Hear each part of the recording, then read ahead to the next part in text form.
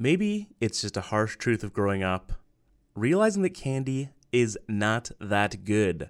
Or maybe, even more likely, that candy was never that good in the first place. And I know that this is a highly controversial opinion. I'm here mainly to boost the listenership of High Floor, Low Ceiling. But to be clear, I'm not talking about sweetness as a concept. I'm not talking about the entire realm of sugar. I'm talking about the gummies, the chewies, the crunchies, the tootsies, etc.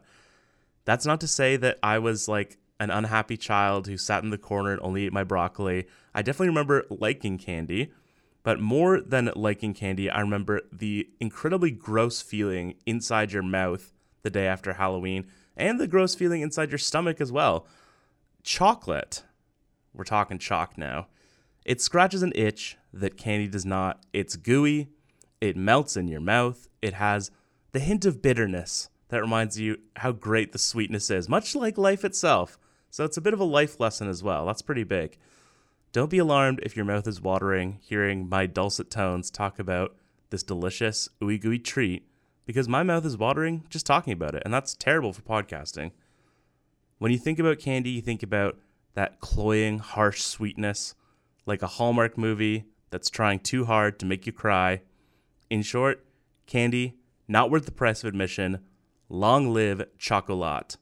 And speaking of a sweet treat, here's another episode of High Floor, Low Ceiling.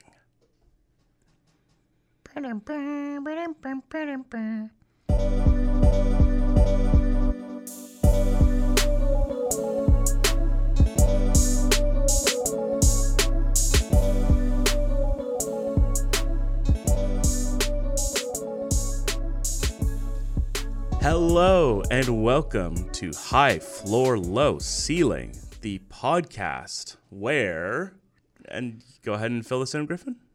We keep our floors high and our ceilings low. Folks, we're so glad you're tuning in today for, I think, what is our spookiest episode yet. Shoot, I forgot. I was gonna do a voice. I was surprised you didn't do a voice. Let me take that again. Welcome to High Floor, Low Scareling. Is that better? It was a little too good. I'm frightened. But yes, we alluded to this last week. This is our Halloween spooktacular. Ooh, this is a good Dracula you got going over there. I'm kind of proud of it. We'll throw in a ghost sound or two to make it really work. Take that. You. Yeah, good Foley work. But yes, welcome to High Floor, Low Ceiling. It's a Halloween spooktacular. This is going to come out right in time for the scariest season. Griffin, you're a big Halloween fan, isn't that correct? I am, yeah. Well, I've had multiple people describe me as a golden retriever type personality over the years, and a big part of that, I think, is that I love holidays. They're fun, you know? Who doesn't want to have a little fun in life, especially these days? Everything's so miserable all the time. So let's go out. Let's have a little fun. Sports are fun. Holidays are fun. Let's smash them together. Let's have our spookiest episode yet. Yeah, much like a baseball bat to a jack. Oh, I keep kicking this. That's staying in. Much like, that was probably a ghost that made that kick. That ghost kicked the computer, not me. Oh, there he is. Yes, ghost, I hear you. Knock twice if this is a bad bit. Stop kicking the computer. Oh, he did not knock twice, so this is a good bit. Of course it's a good bit. Oh, from the caves to the haunted house. That's what High Floor, Low Ceiling pledges to bring you. But let's get into our spooky slate of stories this week. That was just totally on the fly. Well, actually, Chris, before we do that, I do have a bit of a beef with your rant. I know we like to sort of leave the rants as a cold open, but I'm going to take the opposite point. To me, chocolate was more of a thing when I was a kid. Maybe I still have some growing up to do, but I don't love chocolate. But lately I've been finding myself really enjoying like a good Jube, a good gummy, a good Sour Patch Kid. Like, I think I'm going to take the stance of candy over chocolate, and in particular, I'm going to lose us a lot of listeners. I'm sick and tired of candy corn getting hate. Candy corn is good. It's a good texture. It's fun to eat. It's deliciously sweet. You can only eat like 5, and then it gets gross. But that's the thing. If you take your candy corn in small doses and you eat it in small doses, like all good things should be, in moderation. Medicine. Candy corn is good, and all these people who pretend to hate candy corn because it's the cool thing to do can go to hell. Okay, that is number one. That's psychotic. You're like a scary movie monster yourself with how crazy you're being. I just think that people love. It's like Nickelback. Like everyone's like, "Oh, Nickelback sucks," but they don't actually hate Nickelback. They just know that people like to hate Nickelback. Candy corn is the Nickelback of candy in a good way. I think you are right that definitely candy corn gets more hate than it deserves. When the far worse candy is the weird brown lump wrapped up in the skull wrapping. Do you know what I'm talking about? It's like a weird. It's like you'd caramel. Find it in like a. You only like ever get it at Halloween or something. You only ever get it at Halloween. It's like the grossest tasting caramel you've ever tasted with like a Halloween themed packaging, and that's far worse. But I hard disagree. The main thing about candy corn, I agree that the texture is fun. I like to chew into one of those guys. I don't think it tastes good at all. It's really bad, actually. I mean, it is just pure sweetness, and that does not go with everyone. But to me, and that's why you can't eat too much of it. But to me, delicious. Leave candy corn alone. Yeah, and I'm actually with you on a jujube. I like a good jujube. Like I like a basic flavor, a basic texture, that kind of thing. But you know, in my youth, I loved a Starburst or a Skittle or things of that nature. A Sour Patch Kid, but I don't think I mess with those too much anymore. Sometimes when I go to the movies, I get like a pack of Skittles because I'm like, oh, Skittles, great, and I get like 10 in, and I'm like, I cannot keep going on this pack of Skittles. This is too much for me. That's the thing. Is like, God, are we old? Definitely, yeah. You love to talk about how you're younger than me. I am, but you are very old as well. So, damn, this is spooky. I told you it's the harsh truth of growing up. You're like Jacob Marley. That's I guess Christmas, not Halloween. Yeah. But. Oh, trust me. We'll have several Christmas episodes if I get my way. Yeah. Best holiday. The 12 episodes of Christmas. Oh, that's actually a good idea. We'd have to start now. Perhaps so, and perhaps we will. And speaking of starting now, we're going to start now with our first segment. It's called NFL Horror Stories. This is really good. I'm liking this episode so far. The more voices, the better. I think that our listenership has shown that the more episodes with voices, those episodes really spike. Precisely. And also, you know, just to talk about the reception from last episode, just through the roof. Thank you to Clem for joining us from the cave. Thank you to Griffin for using that accent. Yeah, that was my gift to all of you.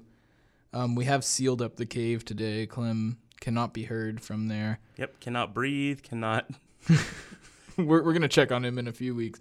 We took care of him, don't worry. But no, yeah, thank you to everyone who listened. If you are listening right now, be sure to follow us on Spotify. Be sure to leave a 5-star review if you're liking the pod on Apple. We really appreciate all of your feedback, and it really helps the show a lot. So please give us a follow, give us a subscribe, give us a like, give us a 5 stars. It means the world. And hey, speaking of following, we now have a show Twitter page, Griffin. Ooh! So you can follow us at HFLC Podcast. You can turn on notifications to get all the newest episodes. You can send in your questions for a future mailbag episode. Yeah, maybe we'll be setting up maybe some polls over there. You can follow the account to catch Chris and I's takes on maybe things that like aren't big enough to make a full podcast segment, but something we just want to fire out in the moment. There will be a lot of fun stuff over there. Yeah. And let us know what you want to see on the Twitter account too. Yeah, I think there'll probably be, by the time this episode comes out, there'll be a chocolate versus candy poll up that people can go vote on. So Team go Candy. Vote on that and follow the account. That's again HFLC Podcast on Twitter. So have some fun with that. But again, I must reiterate that we're talking about NFL horror stories. You don't want to? I don't know. It wasn't as scary the second time. I knew it was coming. That's the thing about scaring. It tends to only work once. But we're going to talk about some teams that I think you can reasonably label NFL contenders right now. I'm gonna deviate a little. I think we should start by talking about the AFC, and specifically, I think we should start by talking about the lack of contenders in the AFC right now.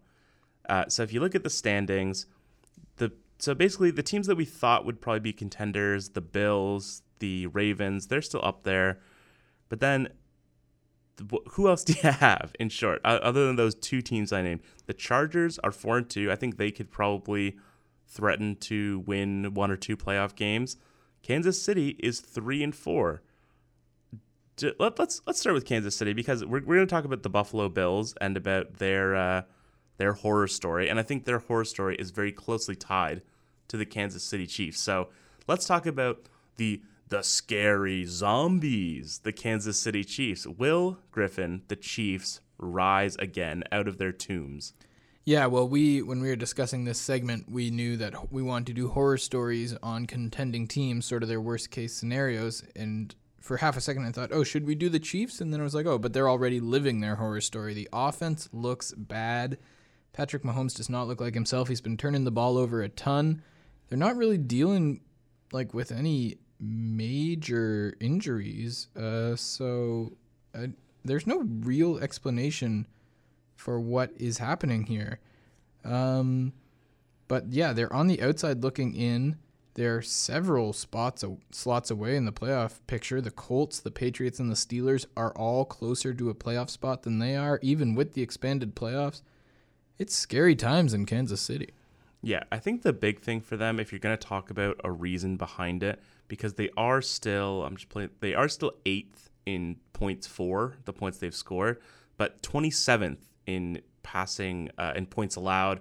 They're near the bottom of the NFL in a lot of stats like yardage allowed, advanced stats, things like that. Looking at their schedule, they have had quite a tough go. I mean, they beat the Browns, they lost to the Ravens and the Chargers, who are both really solid teams. They beat the Eagles, lost to the Bills, beat the football team, and then had a really, really bad loss last week against the Titans, where Mahomes went out with the injury as well. That's a difficult schedule, you have to admit. It is, yeah, but you're the Kansas City Chiefs. You are the difficult schedule. You are the team that teams quake to play. Like, they should have been, they probably were favored in every single one of those games. Like, these are not, as much as they're quality opponents, these are not teams that the Kansas City Chiefs should be going 3-4 against. Yeah, and even looking ahead, they do have a tough schedule the rest of the season as well. Like, they're going to play the Packers. They're going to play the Raiders on the road, who are still maybe a little bit, we don't know how for real they are, but still. They play the Cowboys. They play the Raiders twice, actually. They're going to play the Chargers again. They're going to play the Bengals. And so, I mean, you could even throw the Steelers in there. I would hope they wouldn't lose against the Steelers, but that's at least 4-5 other games that you could reasonably say could potentially be losses for them. And this was a team that we were talking about, not we, but at the start of the season, people were talking about 17-0 as a real possibility for them. Yeah, it's a disaster right now. I don't think it's exaggerating to say that. Like, this team, very real chance. I would even say a likelihood they don't make the playoffs at this point. Yeah, and so that sort of brings us back around to this potential NFL horror story of the Buffalo Bills, who are really feel like the new Chiefs in some way. I think it's partly due to the lack of contenders in the AFC, but they're number 1 in fewest yards allowed. They're number 2 in both points scored and points allowed. They lead the league, or are top 2 in the league, in a lot of stats and advanced stats on both ends of the ball. Do you think that they are a dominant team? They showed us a lot last year for sure.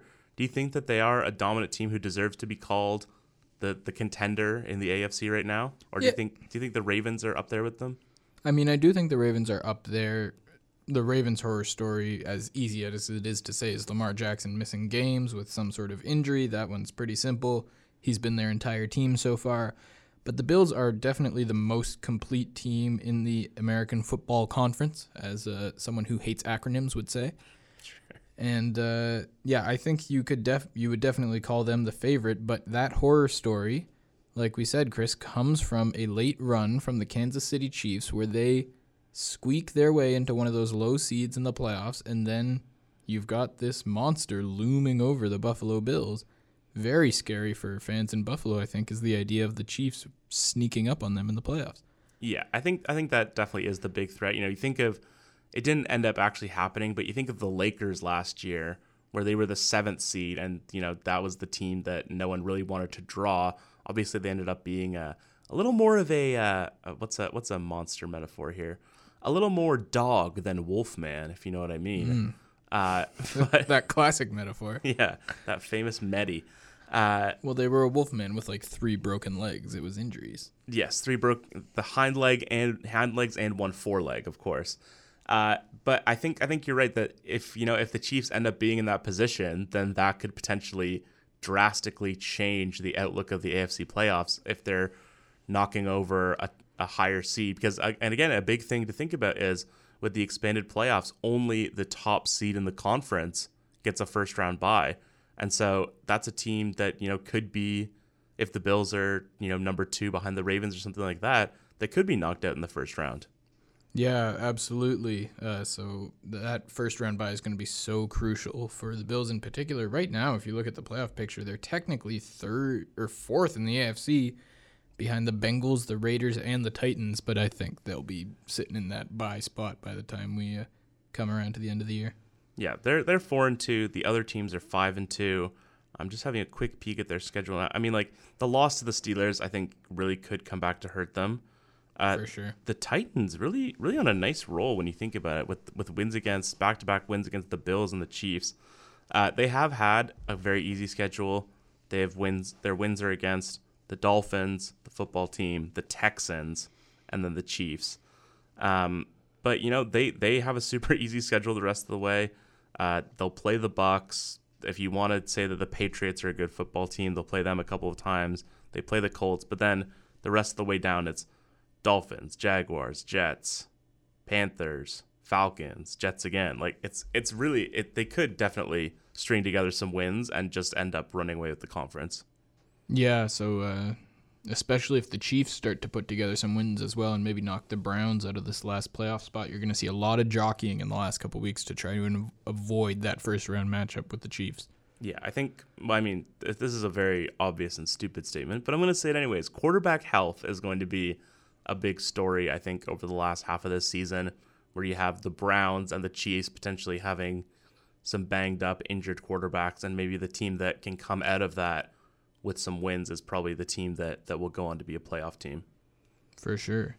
But let's move on to the National Football Conference.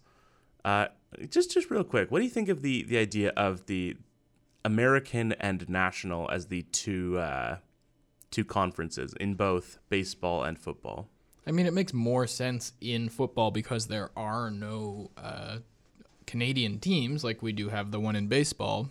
Maybe sometime the 2 if the Tampa-Montreal Bay Rays ever come to fruition. But I don't know. It always felt redundant to me. Can't we just call it like the football conference and the ball foot conference? The end zone conference? I don't know. The goalpost conference and the midfield conference. Like, why do they have to be American and national? One team gets the football conference, and the other conference has to be the end zone conference. Okay, well, that's not even. But, yeah, it's a little unnecessarily harsh to one side. But speaking of unnecessarily harsh, let's talk about the Dallas Cowboys. I'm going to be unnecessarily harsh on them and say it's the Dallas Cowboys. They are 5-1, but we've seen this story before, wouldn't you say, Griffin? I would, yeah. Dallas Cowboys, especially in the last few years, have really impressed people in the regular season, and then they run into an Aaron Rodgers or a Tom Brady in the playoffs, and it all comes crumbling down, just like always. They play in the worst division in football. I would say their horror story is having to face a team not from the NFC East in the playoffs. That's pretty scary if you're a Dallas Cowboys fan. But on the other hand, I would have said the same thing about the Atlanta Braves, and they're in the World Series. But you know what? Still, Cowboys, you're not doing anything. You're the Cowboys. I'm not hedging. The horror story for the Dallas Cowboys is the fact that once they get to the playoffs, they will have to play good teams, and they will lose. Yeah, well, the one point in their favor, if you want to give them some points, they do have the best offense in football right now. It's worth pointing out. Looking at their schedule, they've had some quality wins. Well, really just one quality win against the Chargers. They beat the Pats in overtime. That was a solid win, I would say, against a pretty good team. And they do have a pretty easy schedule the rest of the way. And I think that is their main sort of competitive advantage, is the lack of contenders in their division. So they're 5-1. They have almost as many wins as the rest of their division combined. Philly, Washington, and New York Giants are all 2-5. I think much like the Chiefs, like we were talking about, defense is going to be a question mark at times. They do have that top-ranked offense, but also have the 20th ranked defense in points allowed. So that's definitely a cause for concern. And then again, injuries. It seems very stupid to say that injuries could hurt a team, but when you have Ezekiel Elliott and Dak Prescott as the two sort of main cogs of your offense, then that becomes a much more real concern, no? Yeah, I think so. These Cowboys rely on a couple of players on that number one offense who have had a history of injuries. When we talked about horror stories, that felt like a cop-out. Obviously, anyone can get injured at any time in the National Football League, but for the Cowboys, it's something that we've seen before, and it's something to be afraid of. So a lot of skeletons in the closet of the Dallas Cowboys. I tried to go for a horror metaphor, but I'm not sure if skeletons in the closet really applies. A lot of monsters under the bed, you might say. There we go. That's a good one. That's not really Halloween themed per se, but I digress. And I think the big thing with Dallas is that, in contrast to the AFC, there are a lot of good teams in the NFC. You have the Packers at 6-1. You have Tampa at 6-1. Even New Orleans is not really a great team, I wouldn't say. What do you think about New Orleans? They're 4-2 right now. Had another nice win on Monday night. What do you think about them so far this year? I'm pleasantly surprised by New Orleans, but I don't know. It's just like they're sitting in the playoffs right now, and if you look at the teams that are sitting outside the playoffs, I don't really know who's going to catch them. Like the Falcons, the Bears, and the Panthers are the next three up. None of those three really look that intimidating. There's the 49ers as well. The Seahawks, who are dealing with their own injuries, have been there 2-5. So, I guess the Saints will probably end up in the playoffs, but I can't imagine they'll pose much of a challenge for the Packers or the Bucks or whoever they end up playing in the first round there. Yeah, it would certainly be an interesting story if the Falcons end up making a push for that playoff spot, considering how they started the year. But in terms of other contenders, you have the Rams at 6-1, and then the last team that we are going to talk about, the Arizona Cardinals. I think we've talked about them probably in like 3 or 4 out of our 5 episodes so far. I'm pretty sure in our first episode, didn't we declare or maybe in our second episode, didn't we say we're the official podcast of the Arizona Cardinals, our favorite team? We have some sort of real affiliation with the Arizona Cardinals. We got to keep bringing them back. Cardinal up. Cardinal up. Then in that case, I'm going to declare us the good luck charm of the Arizona Cardinals. Griffin, we talked about the 3-0 teams. We talked about how many of those teams have since fallen off. You talk about the Broncos, talk about the Panthers. The Cardinals still riding 7-0.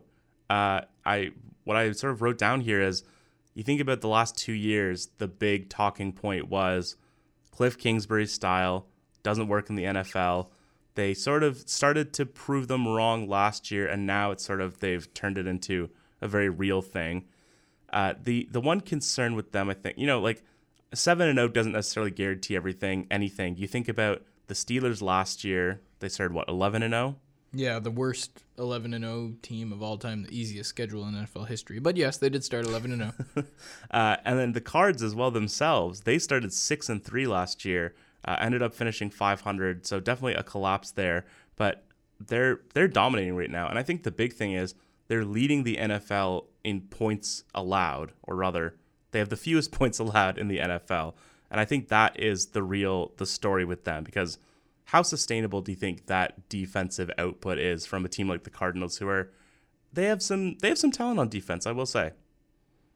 Yeah, I've been very impressed by the Arizona Cardinals defense. Obviously, they're thought of as a offense first team. They've got maybe the league MVP this year in Kyler Murray, but the defense has been insane, and it's what's elevated them above teams like the Buccaneers and the Packers and the Rams, even in the little bit that they're elevated so far. Going to be an amazing Thursday night football matchup against a depleted Packers offense this week, but still one that has Aaron Rodgers and therefore is always dangerous. So I think that as much as I've just finished singing their praises, no hedging. This Packers game is going to be the beginning of a little expose on this Cardinals defense. I'm not saying they'll plummet, but they might not be as good as they've been presented so far. Yeah, definitely. I won't pretend like I'm someone who is super well versed on every member of a of a given team's NFL defense. But, Budda Baker, obviously a huge name. They picked up J.J. Watt. You'd call him a difference maker, certainly. Maybe not the difference between an average defense and the best defense in the NFL, but certainly difference maker. Obviously, Chandler Jones, they do have talent there, but I would agree that they're probably not a squad, especially since they are so offensively focused. They're not a squad that I think you would necessarily think of as a team that will continue to be leading the NFL in points allowed. Yeah, and I mean, if you look at some of their performances, they did allow 33 points to the Vikings. They let the Jaguars score 19 on them, and they've had some great performances as well, holding the Browns to 14, holding the Texans to 5. But they've got a couple good wins against the Titans and the Rams, but not a ton of, also some pretty easy wins in there as well. So definitely a playoff team, definitely a Super Bowl contender. I don't think they're going 17-0, and I don't think they're going to finish with the best defense in the NFL. Yeah, so I think this is the team that really has the most fleshed out horror story, the most realistic plot of their horror story, if you want to use that metaphor. Murray, I think he is still a little volatile in terms of his style. He's still throwing a fair number of interceptions this year. They are reliant on a few older players. Chandler Jones is over 30. J.J. Watt, obviously a veteran in the league.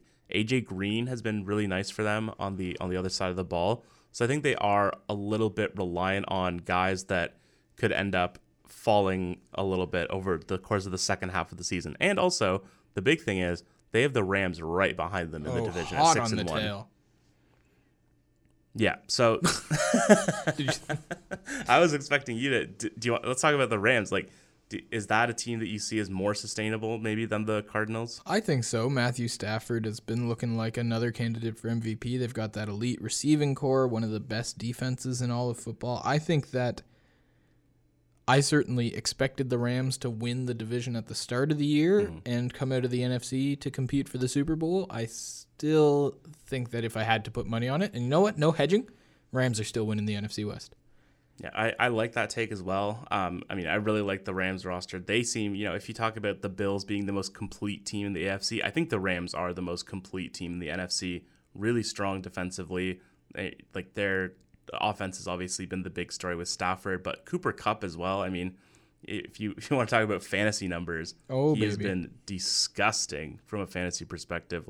Just puts up huge numbers every week. So they have it all, in my opinion. And, you could say the Cardinals have it all, too, since they have the number one defense right now. But it's a question of how sustainable those will be. And I think I'd rather bet on the Rams sustaining their great offense and great defense than I would on the Cardinals sustaining a great defense. Agreed. So they're spooky for all of you out there in Arizona. Ooh. Yeah, and please write into us with your hate mail.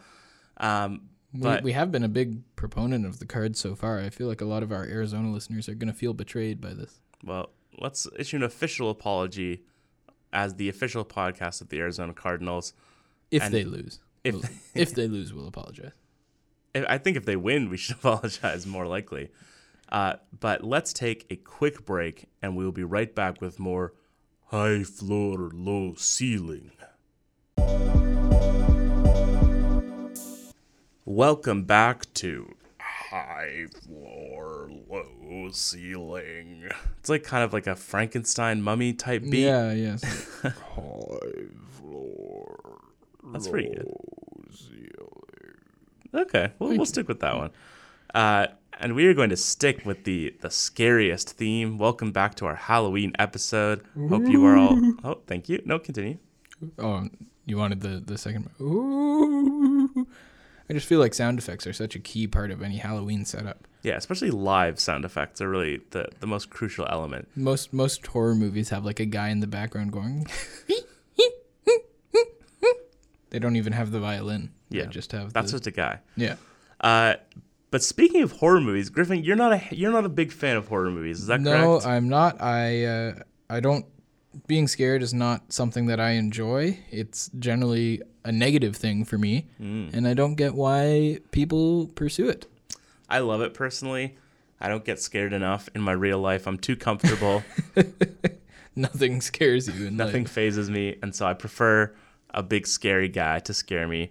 And speaking of big scary guys, we're going to play a little segment. This is shamelessly cribbed, I will say, from a great podcast called With Gourley and Rust, hosted by Matt Gourley and Paul Rust. Griffin, you're a big Matt Gourley head, is that correct? I am. Well, I listen to the Conan O'Brien Needs a Friend podcast, which Matt Gourley produces and is quite funny on. So I know him from his non-horror work, surprisingly. Yeah, we're both Gourley heads, so they do reviews and series of horror movies. Griffin, actually, that podcast might be perfect for you because they describe themselves as a cozy cast. They embrace the inherent coziness in horror movies. So maybe that's your in for scary movies. That would be good because I always am curious to know what happens in scary movies because they always have like a big twist or like a big reveal or something. So I quite often will read the plot summary on Wikipedia because I'm like, oh, what happened in the new Jordan Peele movie or whatever? And then I won't see it. And that way I get to know what happened, but I don't get scared. That's not a bad strategy. So yeah, check out this podcast. But something they frequently talk about is that they'll sort of lay out 3 individuals or concepts or things, and they will talk about which one is, out of the horror big 3, as I call them, the Freddy, the Jason, or the Michael. Now, I had to explain to you a little bit about what these guys' deals is. Yeah, you gave me a little crash course. Do you want to just quickly brush up our audience as well? Yeah, so if anyone is unfamiliar, you have Michael Myers from the Halloween franchise. He obviously killed his sister at a young age. He returns to Haddonfield, Illinois. He puts on a mask from a hardware store. He eats a dog at one point. Jesus. It's implied that he eats a dog. You don't see it on screen. Through the mask, or does he take the mask off? I would imagine he takes the mask off. That would be a messy meal, to be sure, Griffin. Now that's scary. So yeah, he's sort of like, he's the quintessential killer in my opinion. He never runs. He always just walks around. He's got a knife. He's got his coveralls. He's got that famous white mask. Do you find that mask scary, Griff? I do find that mask scary. Fun fact, I'm sure you knew this, but it's actually a Captain Kirk mask, if I have my trivia correct. Your trivia is absolutely correct. They had that William Shatner mask. They spray painted it white, and then Michael Myers was born. And really, here's an interesting fact, Griffin. They do not have the original mask, and they have had a lot of trouble recreating the mask. In certain movies, the mask is far inferior to the original. Some cast members stole the mask off the original set? I believe one of the stories is that it was underneath Deborah Hill, who co-wrote the film with John Carpenter, the great director, of course. She kept it under her bed, and then it was damaged by cigarette smoke. Oh, no. I know. That's why you don't smoke, kids. Absolutely. That's the real horror story. You might damage a valuable piece of movie history. Yeah, you might damage a great prop. But yes, and then there's Jason Voorhees. I will say Jason's a little bit of a Michael ripoff. Friday the 13th, of course, coming a couple of years after Halloween. So Jason Voorhees, he was drowned in a lake as a boy. Originally, it drove his mother to become a killer, but then Jason himself later returned. It's not totally clear how. He's sort of, I said to Griffin, he's sort of a woodsman. He likes hanging out in the cabin in the woods.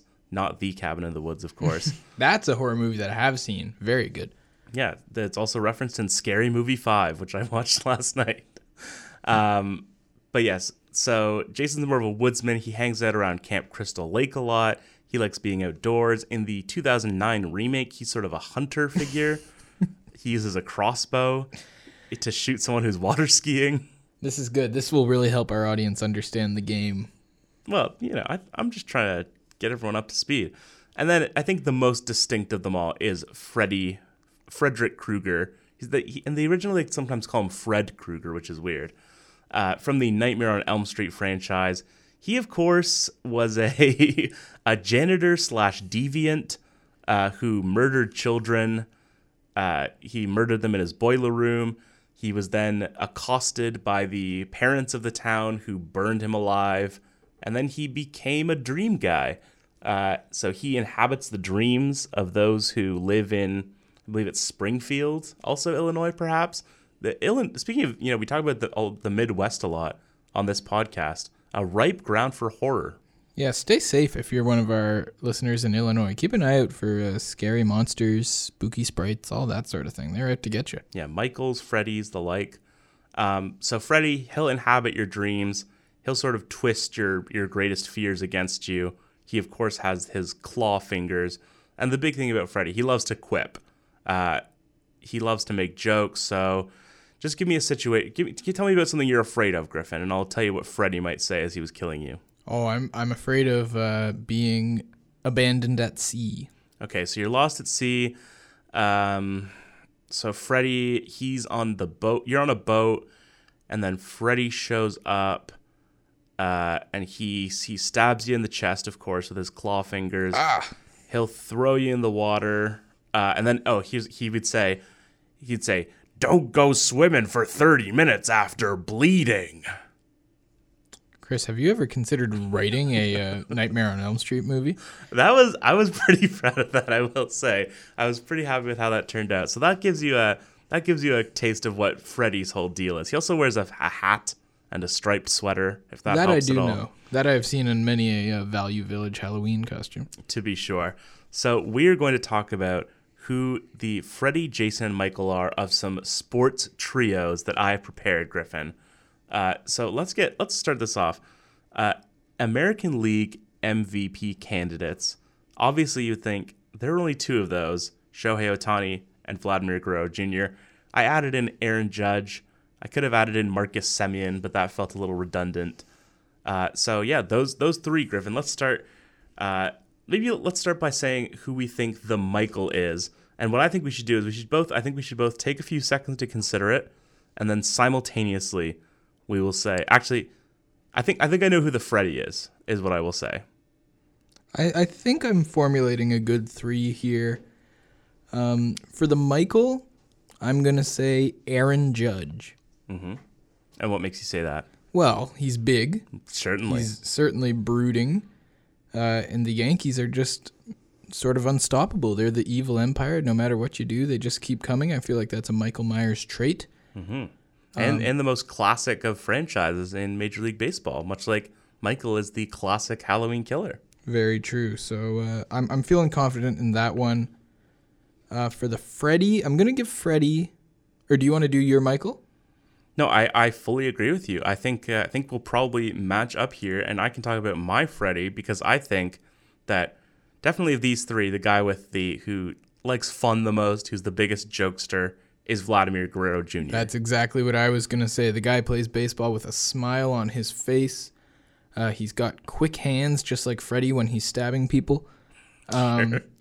But yeah, Vladdy, we saw him I think he was duct taped to the dugout earlier in the year. The guy just has fun out there. The Blue Jays are a really fun team. So yeah, I fully agree. Freddy is Vladdy. And that makes Ohtani our Jason, which kind of makes sense because I think of him a lot of times as like, he's a big kid. He's passionate about baseball in a very like childlike wonderment and appreciation of the game. So I think you could see him as a Jason, as a little frog boy that got drowned and has been resurrected to play the big game of baseball. Absolutely. Is there some what's the serial killer equivalent of being a two-way player?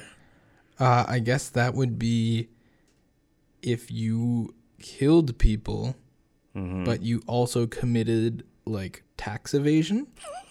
You just tacked on a separate, unrelated crime, and you were like really good at both of them. You're like the world's best serial killer, but also never paid any taxes. I love that. And I don't think Jason has paid any taxes, so you're probably right on the money here. So I think we nailed those. Let's press ahead. I have here the Lakers' big three, obviously assembled this offseason. Not off to the hottest start, I will say. So you can throw in your thoughts about the Lakers so far here, but LeBron James, Anthony Davis, Russell Westbrook are our candidates for our Michaels, Jasons, and Freddys. This one is tough. I'm gonna start with Freddie for this one. Mm-hmm. I'm not sure if you'll agree. I think Freddie is Russell Westbrook. He's just like, I don't know, just something about the way he plays. He's energetic. He's sort of a pest. He has those bursts of speed and quickness. That play style is sort of like herky-jerky. It reminds me of Freddy's quip style, if that makes any sense. So I'm going to call Freddy Krueger Russell Westbrook. Yeah, I agree this is a tough one. Freddy, certainly, I would call him the most energetic of the killers. And so I think that Westbrook is a good call in that regard. One thing worth considering here, I don't know if you know this, Griffin, LeBron James, actually, I will accept your Freddy, and I will throw this in to further cement our three. LeBron James, I don't know if you know this, is a big Friday the 13th fan. I did not know that. I mean, LeBron seems like you, the type of person who has never been scared of anything in his entire life, so it makes sense that he would like horror movies. Yeah, he is, I think, specifically a big fan of Jason. He has these famous, here, I'm going to show you something here, Griffin. The LeBron 13 Friday the 13th edition. Ooh, that's a scary looking shoe. Some very cool shoes that have what looks like a blood stain on them, which is very cool. I think he has a Jason tattoo as well. There's a big thing about how he has wanted to remake Friday the 13th. Would he play Jason? That would be a scary Jason. That would be a scary Jason. Oh, I'm looking at the tattoo. It's actually got all of our friends. We've got Michael, Freddy, and Jason. I'm just pulling this up to show to you, Griffin. Here it is. LeBron James, wow. A huge horror fan. Look at that. Well, you know what? We'll do LeBron a favor. We'll let him be his beloved Jason. And in return for doing that favor, LeBron, you can come on the podcast. Absolutely. I think you owe us that much. Yeah. Well, finally, he's been asking every week. Did you know that? He's been DMing me on Instagram saying, hey, can I come on the pod? And I'm like, I just don't know if we're that type of pod, like an athlete interview pod. Yeah, that's more your other podcast, not to spoil our plug segment. And that, I think that makes sense because that makes Anthony Davis, Michael Myers, he's sort of a shambler, certainly the least mobile of these three players. So I think that tracks, don't you think? Yeah, I like that a lot. All right, perfect. Well, we've nailed that down. Here's one that will hit a little close to home. AFC North quarterbacks. So I've excluded Baker Mayfield because he's injured, so he doesn't get a spot on this list. He can be Leatherface. But we have Lamar Jackson, Joe Burrow, and Ben Roethlisberger. And I think right away we know exactly who our Michael is. Yeah, I think... Well, why don't you say it? Because I don't want to embarrass myself. Well, not to embarrass our good friend Bren J, but Ben Roethlisberger, he moves like a Michael Myers. He is slow. He's shuffling around. You would not count on him to run anywhere. He just sort of, and sure, like sometimes he'll show up in a clutch position and stab you right through the head. But he's definitely our slowest quarterback. And by extension, he must be our slowest killer, I feel. And based on the fact that they're still making Halloween movies, I feel like he's still in the game well past his prime, and it's well past time to retire.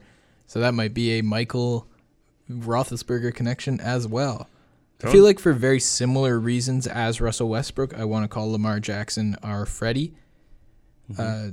Also, just like from pure size, that's been factoring in as well. I do think Burrow is bigger than Lamar. But just the energy, the herky-jerky, the bursts of speed and quickness, you never know where he's going to come from. I mean, sometimes the way Lamar moves on the field, you think, like, you got to pinch yourself. It's like, is that real? Did someone just really do that? Is that something a quarterback can do? So that's a dream connection, so I'm calling Lamar Freddy Krueger.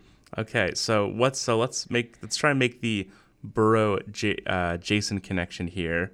Might be a little more tenuous than the other two. So what's Joe Burrow's deal? He's young, so that sort of gets into Jason's childlike that he was a victim. He wasn't murdered, but he did drown in Camp Crystal Lake's lake, which I assume is called Crystal Lake. I mean, Joe Burrow might drown behind his complete lack of an offensive line. Hey-o.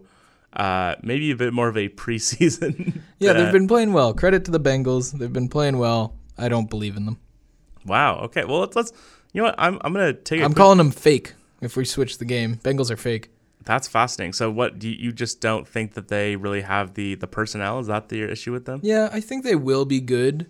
They'll make the playoffs on the merit of a weak AFC. In a couple years from now, they'll be a bona fide Super Bowl contender, but it's too early. They're too young. Once it gets to playoff football, they'll crumble for now, but they'll be back.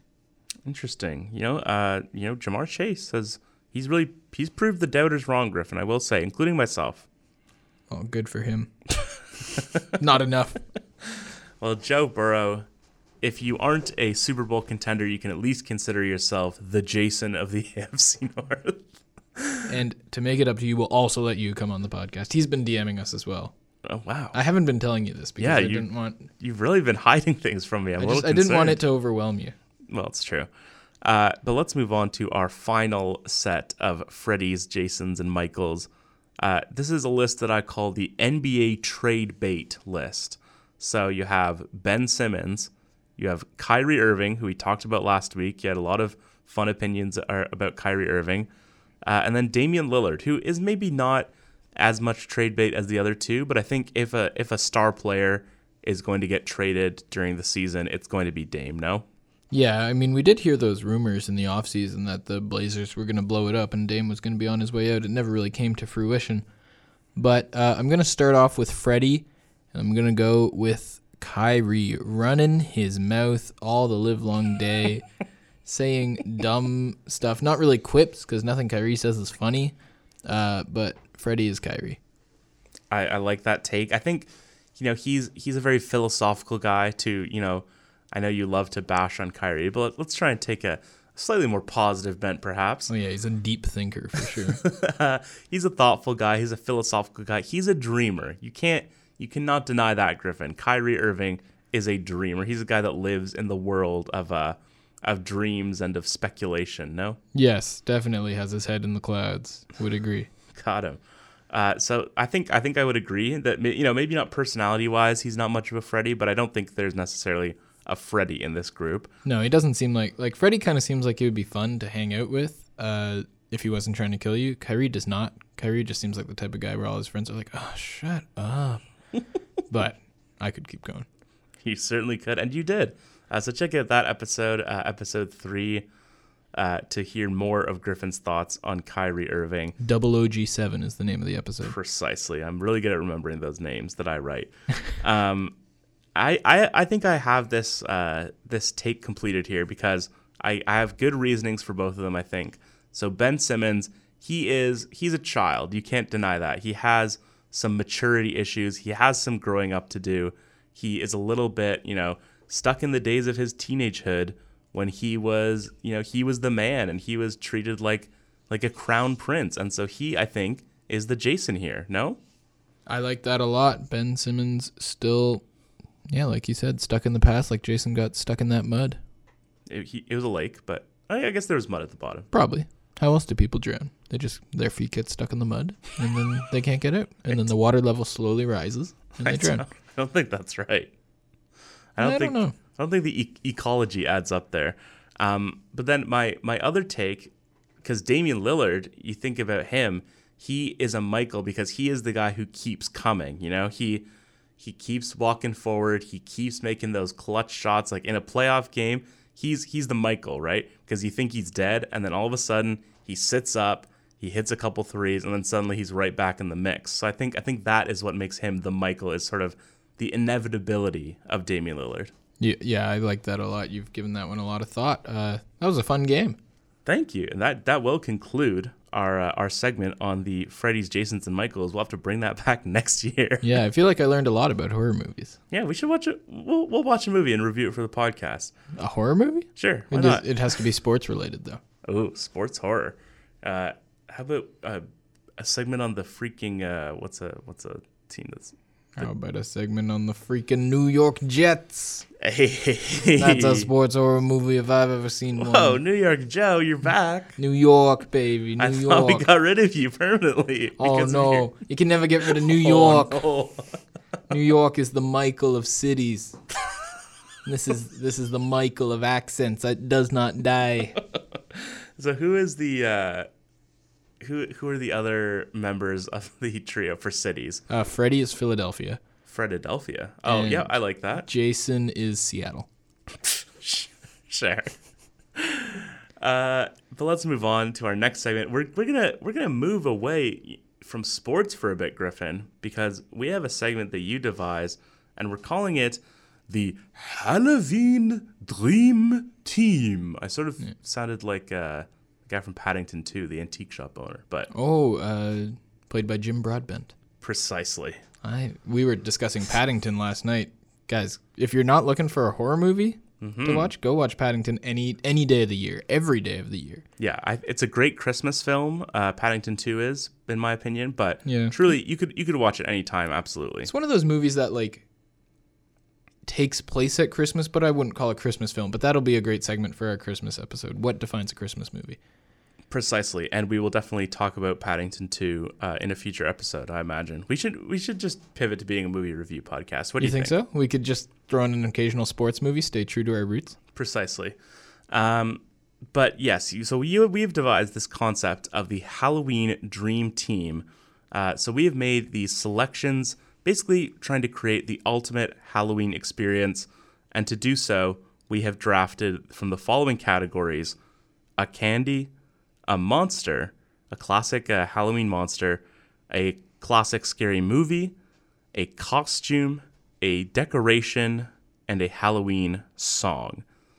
So how do you want to do this, Griffin? Do we want to go back and forth? Do we want to start with talking about our candies? Yeah, I think we'll go category by category. I do want to point out this is a sports segment because I did name it Dream Teams, such as the famous 1992 Dream Team. Certainly.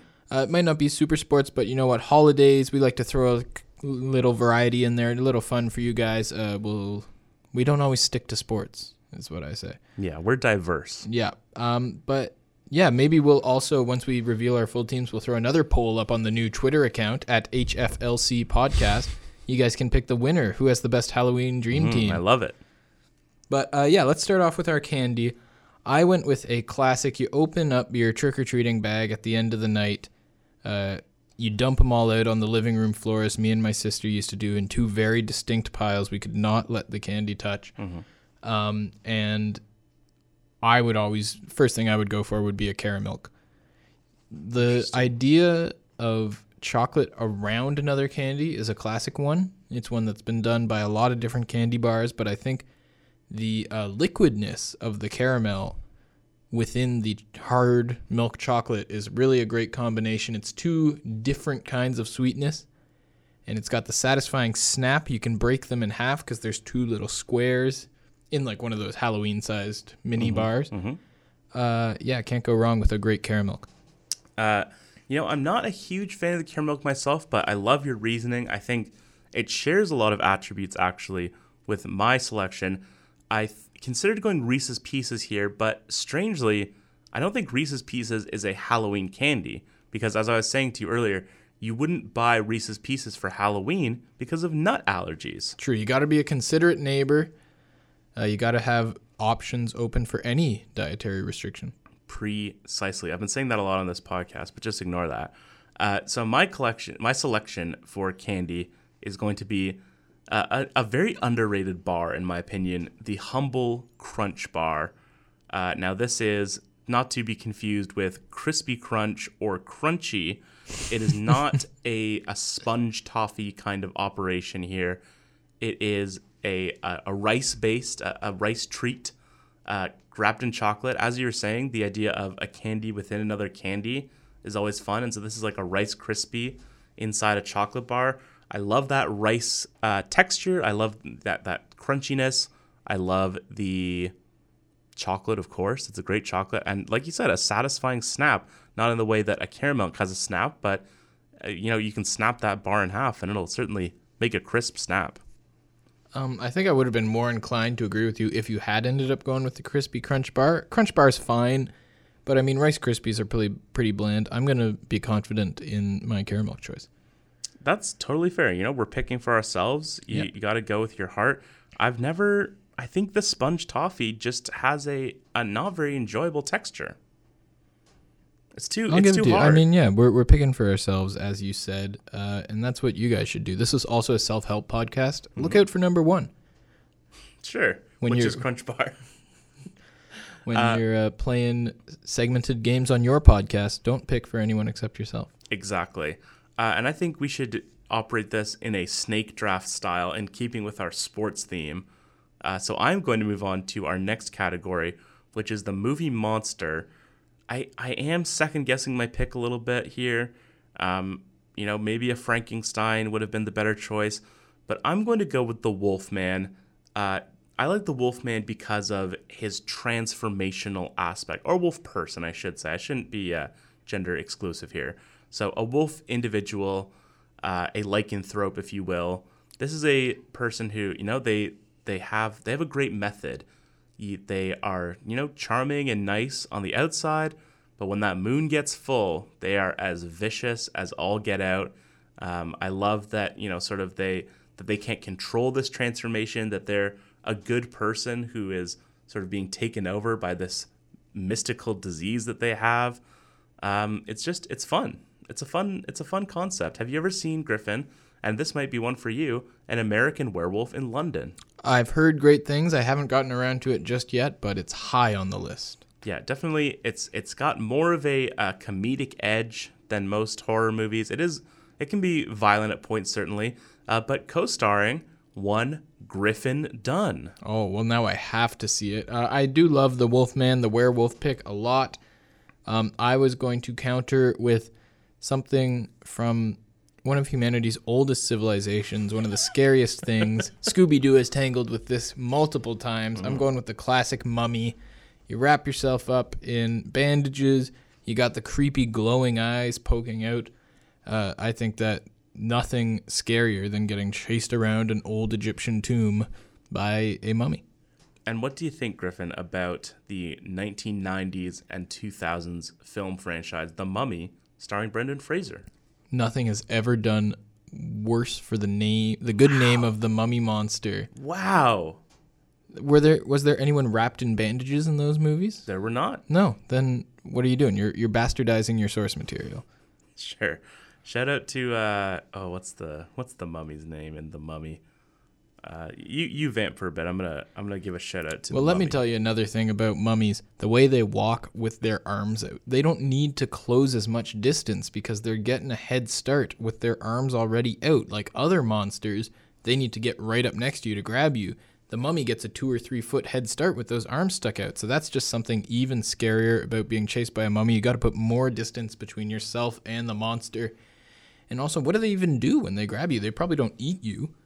They're dead. You don't know. The fear of the unknown is the biggest fear that all people have. All fears stem from the fear of the unknown. And so not knowing what happens to you when a mummy catches you, do they wrap you in bandages? Do they take you to the underworld? Do they take you back into the tomb and lock you in their sarcophagus? I don't think anyone knows. Source material does not tell us for sure. So that's another thing that makes the mummy so scary. And thirdly, I'm ready. Anytime. You're ready? Yeah, I'm enjoying this. You're supposed to chime in. I didn't have a third thing. I was trying to think of a third thing while I said and thirdly. So please tell us the name of the mummy in the movie The Mummy. Well, first to your point, the film, if the 1999 film The Mummy is any indication, then what they do to you is they eat you with flesh-eating scarabs. Okay, but we established that movie is not. Well, I don't you established hold that movie in any respect. Sure. I like to imagine that the classical movie would simply tear you limb from limb. But of course, the main antagonist of The Mummy, they share the same name in both the 1932 classic Universal film The Mummy, as well as the 1999 film The Mummy Returns, and of course, the 1999 film The Mummy and the 2001 film The Mummy Returns does not appear in the 2008 film The Mummy, Tomb of the Dragon Emperor. I'm on the edge of my seat here for the name of this mummy. It is, of course, Imhotep. Ah. A quality name. That's a great name. I'm going to name my child Imhotep. Sure, why not? So, yeah, I agree that's a great pick, but I can't say that I'm on board with your mummy shade. And I think that if we were to take this to the viewers, that many would agree that the Mummy 1999 is a quality piece of cinematic entertainment. Well, maybe they just might have to check at HFLC podcast for yet another Twitter poll. Or no, we can incorporate that. You guys can let me know in how you vote for these teams. But I'm going to follow it up with a movie. As we've said, I'm not a huge horror movie guy, but one Halloween Time movie that I absolutely love. Impeccable performances by Michael Keaton, the unmatchable Catherine O'Hara, and many, many others. I'm going with Beetlejuice. Why did you leave out Alec Baldwin? Alec Baldwin's fine. I'm just like, I couldn't name every actor in the movie. Yeah, Alec Baldwin. Catherine O'Hara gets top billing. Well, Alec Baldwin in the news lately, though. Yeah, not for good things, Chris. I don't know how to tell you this. Talk about spooky, scary. Yeah, that might be a little insensitive, but well, we'll cut it out. No, keep it. Yes, Beetlejuice, a great film. Obviously, a rollicking good time. Also, Winona Ryder, correct? Is that? Yeah, she's great in that movie too. She, of course, gives her performance of the Mambo or whatever. She sings Deo, right? Yeah. Yeah, that's a fun one. I love the little town. The thing is, Beetlejuice, he's too rude, in my opinion. He's a rude guy. But for my Halloween movie pick, I didn't overthink this. My goal is to win this competition.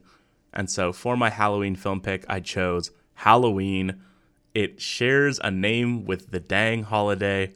How can it not be the top Halloween movie? Some people, I was talking about this last night with a good friend of the podcast, Rory Sumner. Shout out to Rory, aka Roro. He was saying that he was not a big fan. He finds it overrated, but I could not disagree more. It is a classic of the form. It shows the ways in which you can build suspense and cause scares without, just showing a lot of gore and things like that. A great vibe, a great depiction of, the suburbs and of teenagedom in the late 1970s and early 1980s. I think it is a classic film. Of course, we talked about Michael earlier in this podcast. You can't go wrong with Halloween. It's true. I mean, the name thing is a tough point for me to overcome. I'd just like to address, I don't know if earlier you were accusing me of overthinking. I've never overthought anything in my entire life. I just want that on the record. We duly noted. New York Joe is a prime illustration of that. I'm an underthinker of anything. All right, Chris, do you want to hit us with your dream, or I don't know, your dream costume? It's really, I meant to bring this up earlier. Shouldn't it not be called the Nightmare Team? Oh, you know what? I'll change it in the doc here. Thank you. It's a good time to update it. Nightmare Teams. All right, folks. From now, you were thinking of this segment as Halloween Dream Teams. Please go back. Please think of it as Nightmare Teams. Yes, please revise your mental situation. And speaking of Halloween, the sequel to Halloween, Halloween 2, takes place in a hospital where Laurie Strode has been taken following her grueling Halloween night. And speaking of hospitals, for my classic Halloween costume, I've chosen the nurse. Obviously, nurses have been a very important part of the global conversation for the last 2 years. Our frontline healthcare workers, we can salute them. This feels like pandering. Well, I told you my goal is to win. But of course, the nurse, there's some classic iconography there. If you want to make it sexy, you can make it sexy. If you want to make it more down to earth, a sort of a Scrubs vibe, perhaps, you can certainly go that route as well. Comfortable clothing often, if you're going to go the more classic scrub route and wear those comfy pants. So if you're someone like me who likes to be comfortable in my Halloween costume, you could certainly do worse than the nurse. Or if you are someone who likes to be a little more lascivious or salacious in your Halloween attire, then you can go that route as well.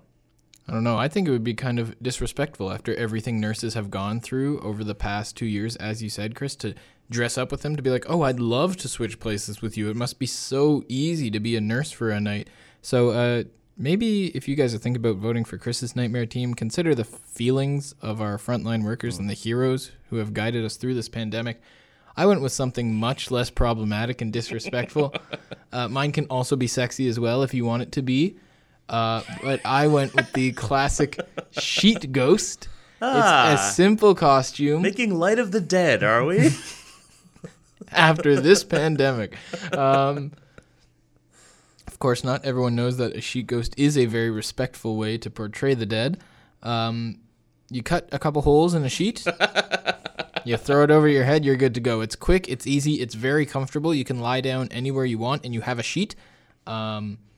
You can make it sexy if you want. You can get a tight, form-fitting sheet. What in the world? Well, you brought up the sexy thing. I wanted to match your Right. sex appeal.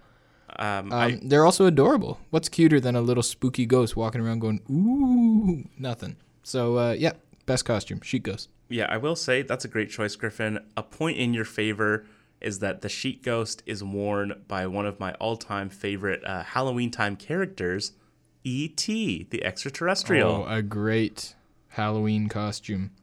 All right, I'm going to follow it up. This was our favorite Halloween decoration. Mm-hmm. I went with something that you'll see all around the neighborhood. I saw several of them on our walk to the studio today. It's the classic lawn tombstone. You stick them in your lawn. You can put something really funny on it, like yeah, those are really funny. Watch your step or something like that, something really quirky to show off your personality. It's a great way to spook trick-or-treaters as they come up to your door. So nothing better. Yeah, I agree. Speaking of things we saw on our walk, on my way over here, I did see something, like, you know how people sometimes have the elf legs sticking out of the trunk around Christmas time? Oh, yeah. I saw just an arm sticking out of the trunk, and it did, for a second, genuinely scare me. I was like, whoa! And then I realized that this was, of course, Halloween time. I was heading here to do our Halloween episode. It was a Halloween decoration, but still, for that brief second, it did genuinely scare me. So kudos to that vehicle. That's a pretty funny story. For my decoration, I considered picking the humble cobweb, but in the end, I had to go with the scarecrow on the porch. The thing about, like you said, it's the fear of the unknown that really is the root of all fears, and not knowing whether that person on the porch is a scarecrow or the owner of the house dressed up as a scarecrow and preparing to scare you. It's a very powerful feeling. You know, you never know what exactly you're going to get. He might be holding a pitchfork, which of course can be used to stab you. So yeah, what do you think? Are you a fan of the scarecrow on the porch? Usually in a wooden chair, I find. Yeah, that was a good choice. I was gotten by that multiple times as a child. I think the worst part is when it is actually a scarecrow because you're waiting for it to come and it never does come, and you walk away feeling like an idiot. You're like, was that just a scarecrow? Or did the guy just decide to lay low this time to get the next people even worse? So a great choice. And Chris, do you want to finish off our Halloween nightmare teams with a Halloween song? I do. And for my song, I've selected the classic track by Rockwell, of course, as we all remember. Somebody's Watching Me.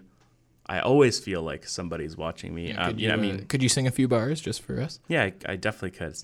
I always feel like somebody's watching me, but I know privacy.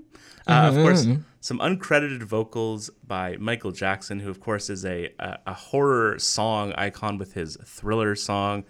It was uncredited, but there is a very clear he at one point in the song, which makes it unmistakable. That's basically a credit. Yeah, precisely. There's some great lyrics in this one. A few quick notes here. One of my favorite line readings in a song, because, you know, Rockwell, he doesn't really sing. He mostly talks throughout the song. Most people only remember the chorus, but I like the verses. He says at one point, "When I'm in the shower, I'm afraid to wash my hair." And I really like that one. At one point, he wonders if it's the IRS that is watching him. He's got a lot going on in his life, Rockwell does, and I love his performance on this track, and it's suitably scary for the Halloween season.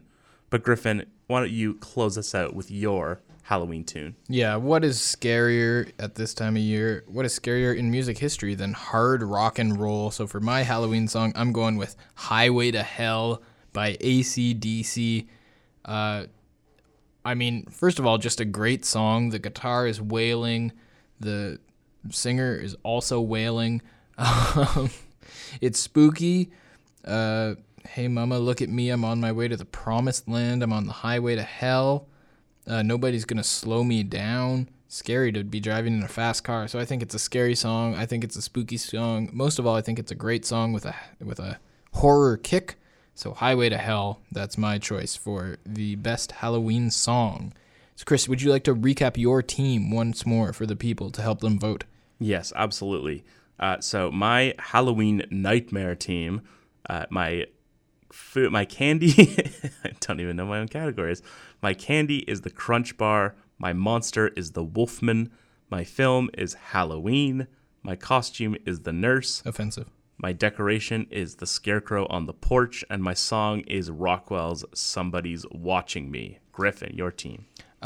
Here is the ultimate Halloween nightmare team. That my candy is a Caramilk. My monster is the classic Mummy. My movie is the hilarious Beetlejuice. My costume is the adorable Sheet Ghost. My decoration is the quirky Lawn Tombstone. Offensive. And you're waiting for one to chime in on, weren't you? I always chimed in on Caramilk. And my song is the classic Highway to Hell. Some great choices there, I think, for both sides. I think, however this tough one. However this poll shakes out, I do not envy the position of our listeners to select the winner here. But you know, Griffin, we ran long on this one. The scariest thing of all, a long podcast. Yeah, I'm pretty spooked by the time that it's showing us. But thank you all so much for listening. Please, once more, check out the brand new show Twitter account at HFLC Podcast. You could be one of our first followers, and I think that would change my life, knowing that I was one of the first followers. It would be huge for you. It would be huge for us. It would make all of our days. Of course, you can follow Griffin at GriffinPorter97, GriffinPorter97, and you can follow myself at CHowsonJan, CHOWSON, as in Nancy, JAN, also as in Nancy Loomis from Nightmare on Elm Street. Wait, that's not right. Did you have to clarify that? Are you concerned that over the past few episodes you've been losing followers to someone out there at CHowsonJam? You never know. You never ever know. Maybe that's someone who like tweets out like inside the jam making process. So they're like, see how some jam. Yeah. Oh, that's funny. Is made. Or it could be a guy named Sam who's chowing on some jam. Chow Sam Jam. But either way, the important thing is that you follow us on Twitter and that you rate and review us wherever you get your podcasts. I've heard that Apple Podcast ratings are important. I don't know why or how, but just do that if you listen to Apple Podcasts. Self-worth. Yeah, and Griffin loves the stats, so be sure to just keep listening and please. Boosting his ego. But that's going to do it for now. Until next time, keep your ceilings high and your floors low. Goodbye. Happy Halloween. Happy Halloween. That was a good one. That was fun.